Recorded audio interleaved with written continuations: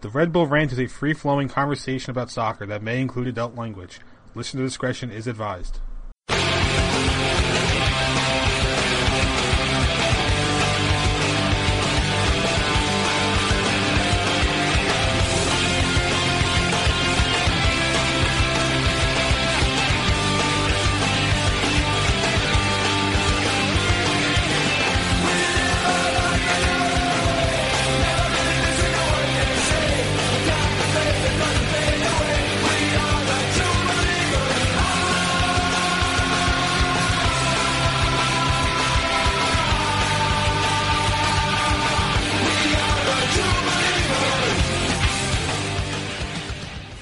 Welcome to the Red Bull Rant. I'm Jason Iapicco. I'm Pat McDonald. I'm Truman, and it's episode 125. Say you want the revolution, well, it's at Red Bull Arena. There you go. That was my Beatles for the night. What's a show with that Truman saying something? Huh? I mean... A terrible show. It's just... Exactly. It's just a terrible, terrible show. So, obviously last week we talked about in that fucked up, crazy episode about the DC series. And now it's time to turn our attention to the Eastern Conference semifinals and the New England Revolution, who are coming into Red Bull Arena Sunday, November 23rd, 1:30 p.m. start time, and it is going to be a sold-out Red Bull Arena. Yes, it's actually a sellout. And as of like 6 o'clock on Thursday, there's less than 800 seats available on StubHub. So this is probably going to be a well-attended match. So if you can... They're expensive on StubHub. They are. I think it's over like $50 now a ticket. Yeah. Just give me a slobber knocker. Oh yeah. So if you're going out to Red Bull Arena, I salute you. Unfortunately, I cannot. I have other stuff and traveling to New Jersey for Thanksgiving and all that crap. But I know Truman's going to be there. Yep. The rest of you guys, bring it for 90 minutes and drown out those 1,150 New England supporters that are coming down from Foxborough, and just make sure that nobody hears them at all. That's your goal for Sunday. Drown them out, support the team. All right, so let's get into this one. I know, right? I mean, my first thought when I heard that they were giving the Revolution were giving free buses, like, we did that, and then I heard they had 1,100 people. I was like, oh, that's kind of cute. We had 1,250, but I mean, whatever. All right, so let's get into this and preview this one. The game will be on NBC Sports at 1:30, like I said. So far this year, the Red Bulls have only played the Revolution twice. The first meeting was at Gillette Stadium on June 7th, where the Red Bulls broke their streak of losing in New England. Winless streak, because they tied for it. So they broke their streak in New England with a 2-0 win. And then the return leg was August 2nd, 2-1 victory. And for those that remember it, and those that don't, that was the match where Matt Miazga got a red card right before halftime. New York went into halftime down 1-0 and then stormed back to win the match 2-1. So the Red Bulls are 2-0-0 against the Revolution this year. And, of course, with the away goal rule, the first leg is going to be really important as we'll set up the return trip to Gillette a week from Sunday. So, our previews. Pat, you're up first. What do you think is going to happen on Sunday? I think the Red Bulls, both teams are getting kind of hurt by the international break. I mean, the Red Bulls, Oyongo's played 2 games for Cameroon. Cahill went all the way over to Japan for Australia, and Sagaya just went to watch his team in Uganda. So, so we're definitely going to have that issue. And, of course, the Revs had Nguyen and Jermaine Jones, who were 2 very crucial players for that team, go overseas in that 2-game debacle for the United States national team. So it's going to be tough. I think the long layoff is certainly going to hurt the momentum of the New England Revolution more. But I think it's definitely a steep uphill climb for this team. For the Red Bulls. Jermaine Jones has made a world of difference with that team, which is why I wanted him on the Red Bulls. I knew, so whatever. So I think it's going to be a draw. I think it's going to be a 2-2 draw, which is going to be certainly tough to overcome away. But that's my prediction for this one. Yeah, I mean, it's it's not going to be easy. I think that's the safest way to put it. If you watch the Revolution play in their first round, I mean, holy crap, they just absolutely smoked Columbus not once but twice. And I'm not sure how you contain a team. Yeah, we beat them twice, but we beat them twice without Jermaine Jones on the team. So, like Pat said, that was the difference maker here. You better pray that they're ice cold and the Red Bulls are not ice cold after that break. You hope, that the Red Bulls have that momentum being home in front of what is going to be a sold out crowd. It's supposedly going to be a nicer day. It's going to be, I think, the low 50s, hopefully. Maybe a chance of rain. Boy, I don't see the Red Bulls keeping New England off the score sheet. That's for sure. This team is just, holy shit. Really, really good. Can the Red Bulls win? Of course they can. I don't see why not. They've been playing great at home as of late. As you know, I'm definitely not going to give a prediction, but I will say that I think the Red Bulls have a very, very good chance at winning and a very, very good chance of giving up at least a goal. So that is my prediction for Sunday. So your weather, just because I was curious, I looked it up. Right now, AccuWeather says it's supposed to be high 53 degrees that day. Which, after the crazy week of this week, I mean, that just, you can't ask for a better forecast. So hopefully it actually holds up. It does feel like summer. At least we don't have 6 feet on the snow on the ground. That's right. Our hearts are with you, Buffalo. Buffalo. No. I guess I won't have to worry about avoiding the Jets this week, since they won't be playing on Sunday. Or most likely won't be playing on Sunday. They might be in Canada. Well, I mean, Buffalo did want to move to Canada, so there's your opportunity to show it. Anyway, back to soccer, because this is not the Jets rant, this is the Red Bull rant. And besides, I'm pretty sure you guys don't want to talk Jets the whole night. Nobody wants to not that I do. No. I was gonna say I don't really want to talk Jets either. So there's that. I'm kind of in the same boat as you guys. I don't think Jermaine Jones is going to make as much of a difference as he's kind of been made out to be in the last few months. Yes, the Revolution are red hot right now. Lee Win is on fire. The team's just clicking.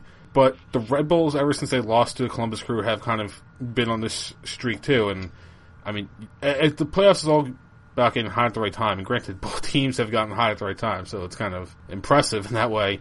But I think Red Bulls will actually be able to hold their own at home. I think they're going to have to end up giving up a draw, and I think it's unfortunately going to be like a 2-2 draw, where they're going to really have to chase the game in New England just to get the one goal.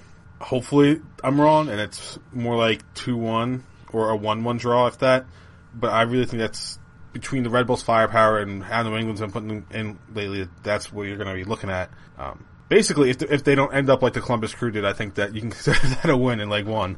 That's really what it comes down to. And, I'll just throw out, speaking of the Crew, that team was coming in red hot too. Mm-hmm. They were playing great, and it makes you a little nervous. It's going to be a tough one, that's for sure. Well, when you're down to the final 4 teams, everybody's kind of on a hot streak, so it's really just a matter of who can sustain it. And actually, I think the 2 week, sorry, go ahead. No, I was going to say you're right, because if you look at the Western Conference Finals, that's not a cakewalk for either of those teams either. So, well, Seattle kind of pooped their way onto this round now. Yeah, because who wins on away goals? But so I was going to say, I actually think the 2 weeks between games is actually more beneficial for the Red Bulls, because the Red Bulls are generally an older team than the Revolution, so I think having that extra week off is really going to help, especially with, like Thierry Henry and Olave, who are going to need the rest. And that kind of leads into second topic is, and this is completely without knowing what happens in the first game, but do you think the Red Bulls are going to have to play Olave and Henry on turf in New England? Of course. There's absolutely no chance that either one of those players takes the game in New England off, unless the Red Bulls win on Sunday 5-0. Right, exactly. If they're up by at least 3 goals, then maybe. But if this is a close game, they have to. You're playing for your playoff lives to go to the Cup final. You have to take the risk. I'm sorry, and I think the players understand that. I'm sure Thierry Henry would understand that if it's a close game, a 2-1 game, a 2-2, whatever. He knows he's going to have to suck it up and play. It's a chance to go to a one-off playoff game. Yeah. If they get hurt, well, what can you do? do. Then you're stuck with a hurt guy. If they advance and they go to the finals, yeah, you're stuck with an injured player. But this is not a fucking regular season game. This is the conference finals to go to the championship. Mm-hmm. Yeah, I think I'm on the same page. The only way for me Henri gets held out is if somehow we manage to pull off like a 2 or 3-0 win at home, because then it's going to be another DC situation where we have to chase it. Right. It's going to have to win for them not to play. Yeah. Like, it's going to have to be one of those big victories in Leg 1 where New England doesn't have any road goals to help them out. And that's, I think, the only way that either of those guys get any kind of rest. Well, I think a lot of it's going to be playing no matter what New England, because we're going to need the defensive backline in whole regardless. Right. So, before we take a break and bring on our guests for tonight, 2 quick things. First one, the MLS End of Season Awards finalists were announced today, and the big snub, neither Bradley Wright Phillips or Thierry Henry were named as a MVP finalist. It was Femi Martins, Robbie Keane, and Lee Nguyen. So, real quick, I'm talking about it. Try to keep it like a minute or two so we can, because I know Pat's got something he wants to rant about. Pat, what do you think of the Red Bulls not getting an MVP candidate in there this year? It's ridiculous. It's ridiculous. How do you not have someone who tied the all-time lead in goals scored as a nominee for the MVP? It makes absolutely no sense. I don't know. And it's not like he's slowed down in the playoffs. He scored in the playoffs too. I have no clue who is in charge of nominating these guys, but it's absolutely ridiculous, because everybody was saying there was never a question about him getting nominated.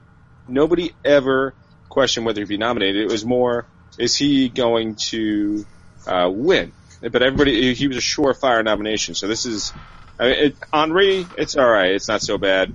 But BWP makes no sense. When Wondolowski won the MVP with I wonder how many goals he scored that season. Oh, right, the same amount Bradley Wright Phillips did. He crushed in MVP voting. Crushed it. Was like, a near hands-down winner. That's how much he'd won by. And yet, Bradley Wright Phillips can't even get onto the finalists list. That is an absolute joke. If he was an American player, he would probably win this. I think that's a little bit of a snub, too. They love giving it to American players. And that you see an Englishman and a Frenchman, not even, finalists. It's pathetic is what it is. I mean, I think you can make the case for Henri over Wright Phillips, but either way, I mean, Femi Martins and Roy Keane, if you're going to talk about, Wright Phillips has had Henri to assist him, or Henri has had Wright Phillips to feed, both those guys had the same issues. Like, there's Clint Dempsey in Seattle, there's Landon Donovan in LA. If you're going to judge one of the Red Bulls players that way, you have to judge the other two the same way. And then Lee Nguyen he's the most valuable player on the Revs, but you can't tell me that he's more valuable than Henri or Phillips. Like, just Nguyen has, I looked it up today, he has 18... Get over here. And that's Pat yelling at the voters, by the way. Telling them to get out of here for their poor picking. Yeah, the voters were trying to get a paper towel off the counter. Those damn voters. So I looked up today, Lee Nguyen had 18 goals and 5 assists. Henri is 10 goals and 14 assists. You tell me who's more valuable to the team. I guarantee you 80% of people would say Henri. I mean, come on. It's just... And you're not supposed to use numbers, but come on. It's obvious. The Red Bulls players should be in the top 3. One of them. Doesn't matter which one to me, but one of them should be in the top 3. All right, so Red Bulls would not be where they are today if Bradley Wright Phillips didn't score 27 goals. Right, exactly. That is true. That's true. I believe, if I'm not mistaken, and now I need to look it up just because... And I meant to do this actually before, so I fail as the researcher here, and I'm sorry about that.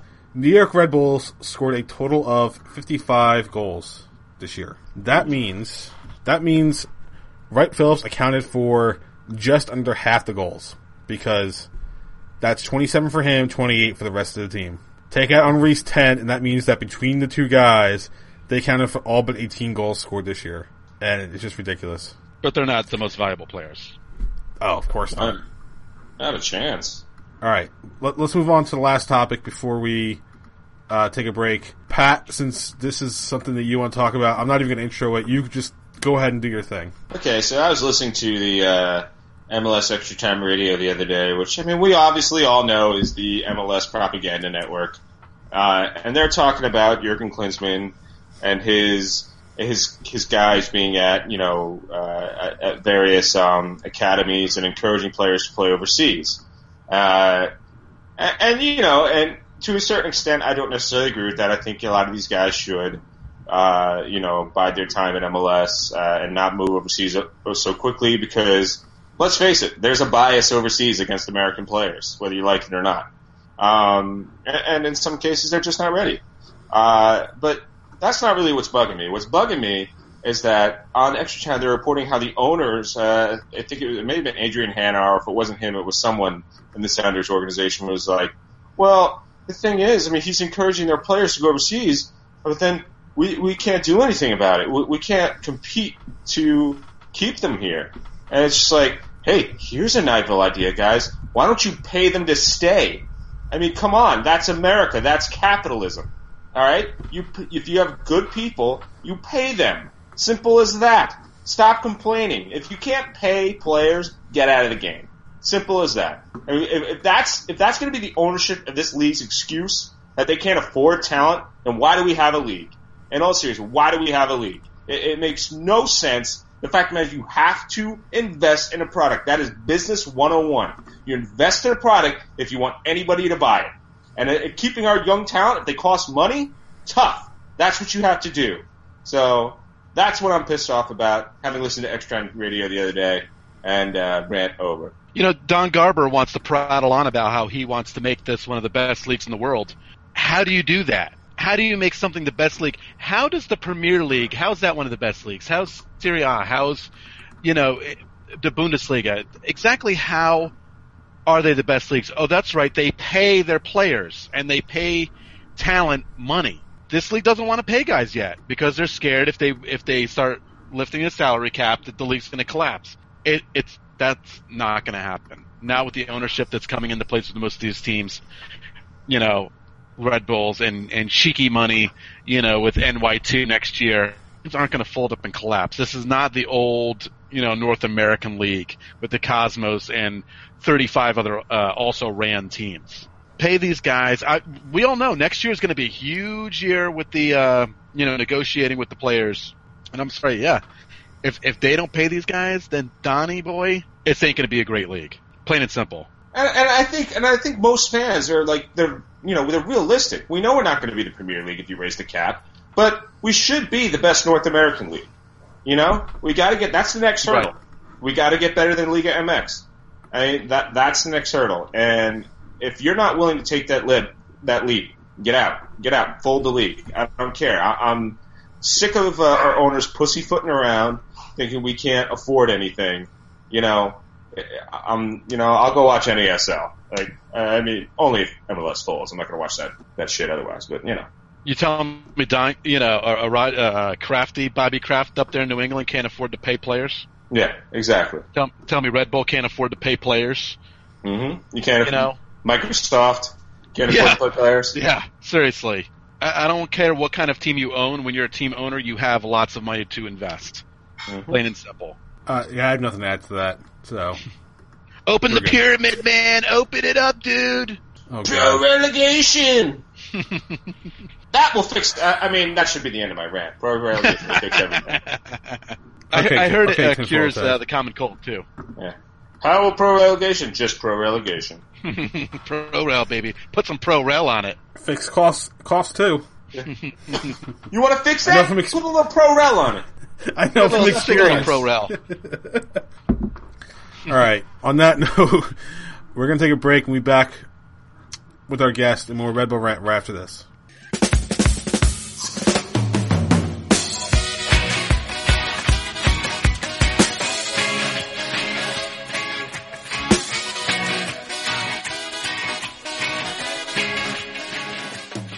Welcome back to Red Bull Rant. We want to welcome onto the show back for a second time this year from the Bent Musket and SB Nation blog, Jake Catanese. Jake, welcome to the show. Oh, thank you guys for bringing me back. I guess the last one went pretty well. All right, now I have to ask, because I know I asked you how to say your name. Did I say it right the second time? You did. You're good. Ha! Fuck you, Truman and Pat. First. Jay's Sorry. killing it. He's killing it. Don't worry. When he signs off, he's gonna be like, "And thanks for Jackie Katanasi." If I can't even say a first name, then I definitely just don't deserve to be a host. So, Well, right. that's a minor detail. but speaking of hosting, segue, since I can apparently do those. The Red Bulls will be hosting the New England Revolution on Sunday, and I think you told me you and 1,149 of your close friends are coming down to see us. Is that right? Yeah, something like that. That's just the supporter section. I'm sure there's going to be a little overflow of people who kind of bought tickets on their own and such. But I know the Red Bulls are planning a similar trip back for the second leg. But that was something that sort of came out of the blue, where it was Revolution President Brian Bilello just came out and says, "All right, I got enough buses for 850 people. Rebellion, Midnight Riders, go fill those buses." And then they got to about like 600 in like a day and a half. He's like, "All right, we're going to need more buses." And I don't know what, the allocation's always sort of different for Gillette Stadium, because we don't actually open that end of the stadium for anyone except the visiting supporters. So I don't know what the cap normally is at RBA. I was there in August, where I think there was a few hundred of us, and we were in one of the sections on the second deck. I don't know how many sections we have this time. I assume it's probably something like 3. Yeah, it's gotta be like 3 or 4. That would assume that I actually know that stadium layout really well, and after being there once, I just don't. But that's something that I think there are a lot of people who are very excited for this. And it's interesting, I think, the way, not just the Eastern Conference setup, but the Western Conference setup, with all of the storylines and sort of the rivalry and the big names and the DPs and everything like that, that I think this is going to be an amazing 2 weeks of soccer, and that's even before we get to MLS Cup. So it should be fun. Well, look on the bright side. No matter what, you won't have the issue of the roof falling in on you, like the Red Bulls fans did at RFK. Well, to be fair, we love RFK, and we love the Raccoons. And the sooner that stadium gets the same treatment it did in that X-Men movie, the better. And I've been talking with the DC guys. I say this all the time. I says, there are, everyone's talking about, we might be getting a stadium in Boston. No, that's great. Get the one in DC first. They need it more, in the worst way possible. Nah. Yeah, well, they can stay there as far as I'm concerned. So my first question is plain and simple: how do you stop the New England Revolution? Well, that's a tremendously good question, and I'm sure we'll have to answer the same thing of how the heck do we stop Thierry Henry and BWP later. But how do you stop them right now? I don't know. And it starts with trying to track Lee Nguyen, which is difficult, and then you've got to figure out how to get the ball out of everyone else's hands. It's not a team that's going to serve a lot of balls into the box. They're definitely a much more direct attacking team, and at times it works really well, and then there are times, like in that midsummer 8-game losing streak, where it doesn't work at all. And I think the biggest thing that everyone keeps looking at is Jermaine Jones actually being the enforcer in the midfield allows Lee Nguyen to stay farther up on the field and be the number 10 and be the playmaker, and that's what has really hit off for the Revs the last 3 months of the season against the Columbus Crew in the first playoff series. And it's something that the Red Bulls haven't seen yet. Although I'm still terrified, because I remember that last game in August that I was there, we had a goal and a man advantage for an entire half, and we managed to screw it up. So quite frankly, I have no idea what to expect in this particular series. Are you worried at all that the 2-week layoff is going to affect the momentum of the team? And on top of that, the fact that Nguyen and Jermaine Jones went overseas to play? No, it shouldn't. And I would have been completely fine if Lee Nguyen had gotten to play against Ireland as well, only because he needs the international minutes, and hopefully he'll get them. I think the fact that they were playing with the national team and they were still training, they still got in their work. Just because they weren't with the Revolution for what I assumed for everyone was a very light week of more just, light drills, passing, maybe some 7-on-7 type games, things like that. I don't think they missed a ton, and they were back for the full week for this week. along with everyone else. I think the bigger question for a lot of people is we all heard, oh, Tim Cahill's hurt. Oh, that's terrible for Australia. And then, then he goes and scores a goal. So we're like, all right, well, Tim Cahill's fine. Such a shame that was. Although we all love Tim Cahill. So I don't think the layoff should have affected anything. But it's interesting that I think this week this international break worked out a lot better than last year's. If I remember correctly, they had the break between the Eastern Conference final leg. So you played the first leg, then you had 2 weeks off, then you played the second leg. I thought that was a lot worse as far as the playoffs go, because at least now, everyone in the Final Four gets a full week of rest. Andrew Farrell, I think, was the only injury we had against Columbus for the second leg. He's back in training. And as far as I know, he'll be good to go for the game. Whether or not he starts or is on the bench is still undetermined. But it should be, I would assume, a full-strength lineup for everyone as far as injuries go. Playing against the Red Bulls, obviously there's a million weapons out there. I'm going to take away from Thierry Henry, who... You know what? No, I'm going to take away from Thierry Henry and Bradley Ray Phillips so they can't be your answers. Okay. What's the next guy that you think has to absolutely be contained on the Red Bulls? The one guy, this is maybe not the best word is to contain him, but you have to always know that he's there, and that's Dax McCarty. I love Dax McCarty. There are very few people I will say about the New York Red Bulls that I actually love, and Dax McCarty's one of them. He's probably one of the most underrated midfielders in the league, and he should have more USA call-ups, and he just doesn't. The work rate that he puts in behind the ball and to get the ball back for the Red Bulls, in particular, because it's not exactly the best defense you guys have back there from time to time. The cover that he provides and then going forward in support, I think is going to be key. And I think the other unassuming guy who tends to show up in big spots is Sam Alexander, and that can be either from his crossing or just, getting into space. I think the Red Bulls, when you look at, Thierry Henry, yes, he's amazing. Everything he touches is on YouTube. Everything Bradley Wright Phillips seems to get in the box ends up in the back of the net or in row Z, depending on what type of shot he hits. So it's sort of hard. You don't want to just key on just the attackers. You always have to be worried about the second level guys. So that would include McCarty and Jones for the Revolution. If you're going deeper into the game, maybe a Daigo Kobayashi or Scott Caldwell. So it's always interesting. Like, you always forget. I'm like, oh yeah, there's those other guys that play. It's not just Jones, Wynn, BWP, Henry. It's really, these are two very complete teams, and there's a lot of supporting cast can come up at any moment and come up big. Now, I just want to point out, you said Sam Alexander. Now, have you combined Lloyd, Sam, and Eric Alexander into one super midfielder? Oh, I might have done that. I was thinking that would be one dangerous player. I was thinking of Eric Alexander. Lloyd Sam was also the guy I couldn't put my name on because I remember, did I just talk about him? So yeah, I was thinking of Eric Alexander, but you can count Lloyd Sam in there too. Where's my Red Bulls roster so I don't do that again? Type in. It's NewYorkRedBulls.com. That's what you're going to do. While you're looking, it's just easier. Wikipedia, come on. Wikipedia's just easier.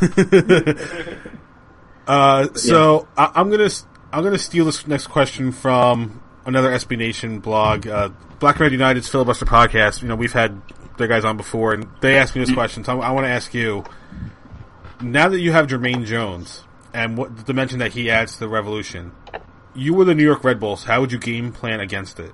How would game plan against Jermaine Jones? I don't know if you can game plan to take him out of the game, but that's because of the work. Or let me rephrase it. How would you game plan against the Revolution in general? It doesn't necessarily have to be about Jones, but just how would you game plan against the Revolution? The one thing that the Revolution have been doing a lot lately has been a lot of high pressure. So on the counterattack, in particular, they're a little vulnerable. And against the Crew, they took advantage of that on more than one occasion. And the Revolution did some pretty good, emergency defending one-on-one and things like that. But there are a lot of times where, they block the first ball in, and they don't get the second one. So the Red Bulls, particularly with Henry, who's so great on the ball, he can get out into space, if there are opportunities to counterattack and the Red Bulls are wasting them, that's going to be an issue. Because if you can catch Jones in particular out of position or up the field, the only person who will be back there for cover in front of the defense will probably be Scotty Caldwell. And as much as we all love Scotty, he's not the prototypical number 6. He's more of the technical type player who's back there. So while he might be able to do a little bit of containment in a one-on-one situation, he might not be the best. So it'll definitely be interesting to see, the tactics game, sort of the play within the play, where you see everyone setting up. In particular, the formation that the Red Bulls will use, because I know they're going to be playing a little bit with the lineup. Some of that's suspension related, so we'll see. Now, Jermaine Jones has been such a crucial aspect of this team and their run. So often the story is a GP that comes in mid-season takes that half season to adjust. What did the Revs do that allowed Jermaine Jones to fit in so seamlessly? You know what? It was basically Jermaine Jones was the missing part of the puzzle. When you watch the Revolution during that big losing streak, Lee Nguyen had to drop back to get the ball. He was really playing more of a number 6 role rather than even a number 8 or number 10 role. He had to drop so far back just to help out the defense because they couldn't possess the ball, they couldn't get upfield, they couldn't generate shots. The team, from a fundamental standpoint, what it wanted to be just wasn't working. They weren't able to get on the counter. Building from the back was just a miserable failure. Jermaine Jones essentially solved that in about 10 seconds because that allows Lee Nguyen higher up on the field. It takes a lot more pressure off Scott Caldwell, who's now more of a release valve than the focal point of trying to get the ball from the defense to the midfield. And it added sort of that bite, that depth in the midfield of we now have an enforcer that Lee Nguyen ended up being that guy for a little bit because there was no one else. And Andy Dorman had sort of just been asked to do it before he was injured long term and missed a few months with a knee injury. So it wasn't so much anything Jermaine Jones had to do. It was just all we asked Jermaine Jones to be was himself, and that solved everything. And I think that's the rare point is we didn't ask Jermaine to do anything crazy. We didn't have to change tactics. It was just we need Jermaine Jones to go out and be himself, and that solves everything the Revs had with a major problem over the summer, that big long losing streak that they had to climb out of, and they've been terrorizing the rest of MLS ever since. Okay, I have a quick question. It's a little unrelated, but I've just been looking into something, and I'm just curious. Okay. Are you in any of the supporters groups? Not specifically, no. I live in Connecticut, so I make it up. I make it up to basically 0 games a year because it's a 3.5 hour drive and stuff. Because then maybe I'm going to ask this anyway, but you might not be the man to ask. That's fine. I noticed there's like 3 supporters groups that kind of is in the fort. Okay. Is there a lot of drama between those 3 groups that you know of? Not as far as I know. The 2 major ones are the Rebellion and the Midnight Riders, and I'm assuming the third one you're referring to is the Rev Army, but I know very little about them in particular. I think if you were to go and look up the fort and drama, you'd be looking at more of the fort versus Gillette Stadium security. Oh, yes, probably. Because that's a separate issue. You can just Google Fort Gate. There's a couple of them, I think. Odd things have happened between the supporters groups and security, but as far as I know, no, it's just those are the 2 groups that have started. Those are the largest ones.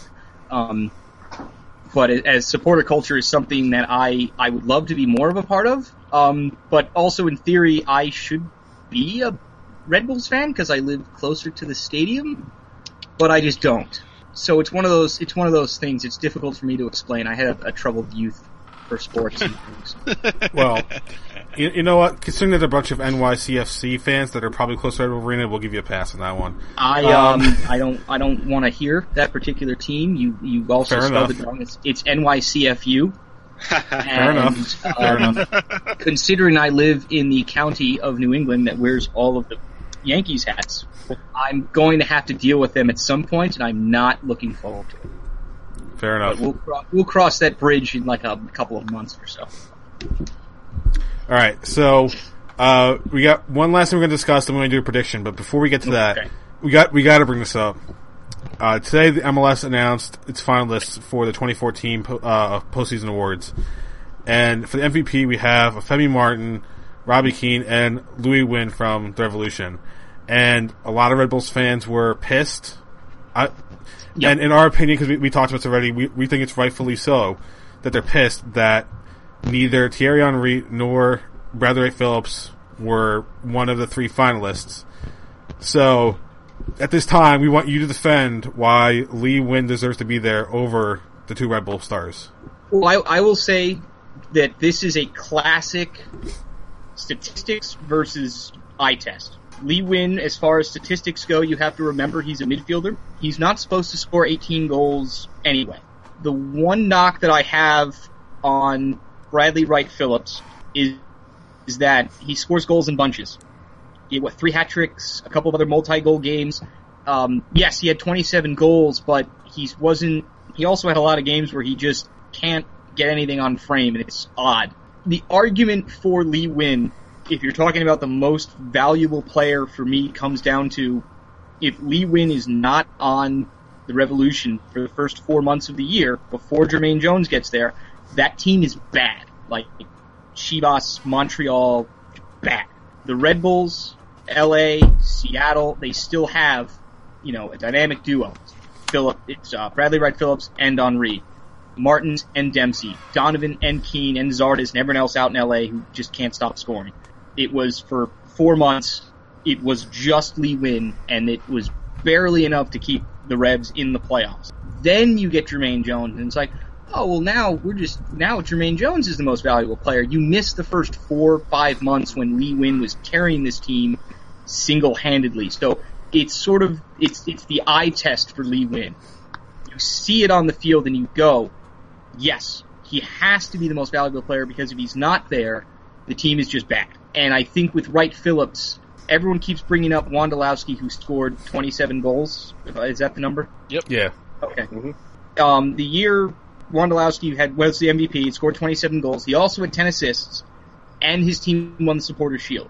Bradley Wright Phillips scored 27 goals in a year where his team made the playoffs on the last day of the season. So I think there's some of that also goes on.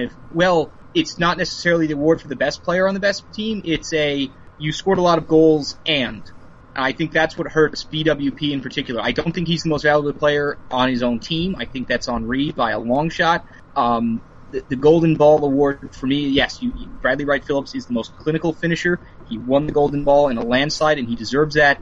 But he's just a pure finisher up top, and as valuable as those are, and as hard as those are to come by, there are other ways to affect soccer games. And I think Lee Wynn being a midfielder in particular helps his case here, because he's doing it on both ends of the field, whereas everyone else is sort of, they're just strikers. And everyone's pumping in a lot of goals and a lot of assists. I think if Wright Phillips had, say, maybe if he had 5 less goals and 10 more assists, I think that would put him into that category. But he's just not the creator, not the facilitator. He's only the finisher.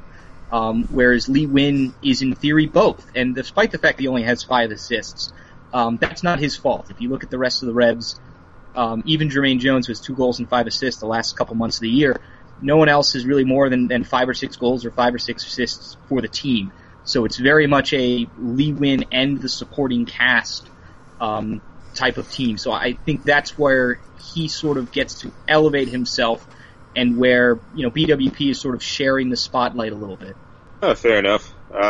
With all that being said, you got a prediction for this Sunday? This Sunday, oh God, I would love to just get a 1-1 draw and go home, because I do not like playing at RBA.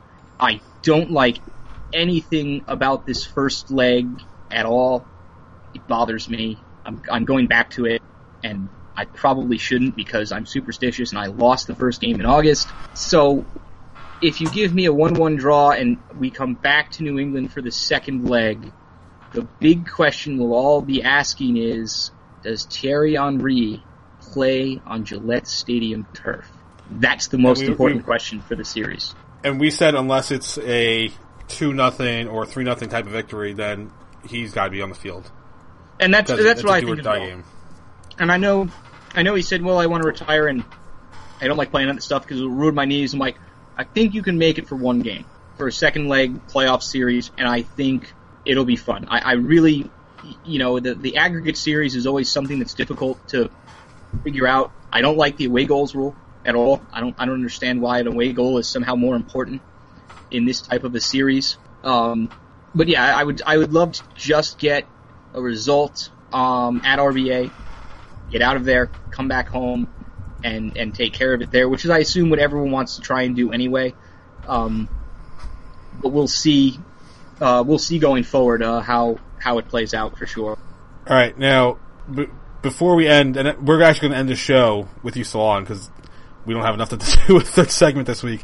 So before we do our pimping of ourselves, where can our listeners find you on the internet? All right. Well, if you go, we'll spell out the last name for everyone. On Twitter, it's at JCatnese, CATANESE. You can also find me at bentmusket.com, covering all Revolution and the U.S. men's national team stuff. It's something it's amazing to be able to come on and do these types of shows. I've done with the DC guys and before and a couple of others.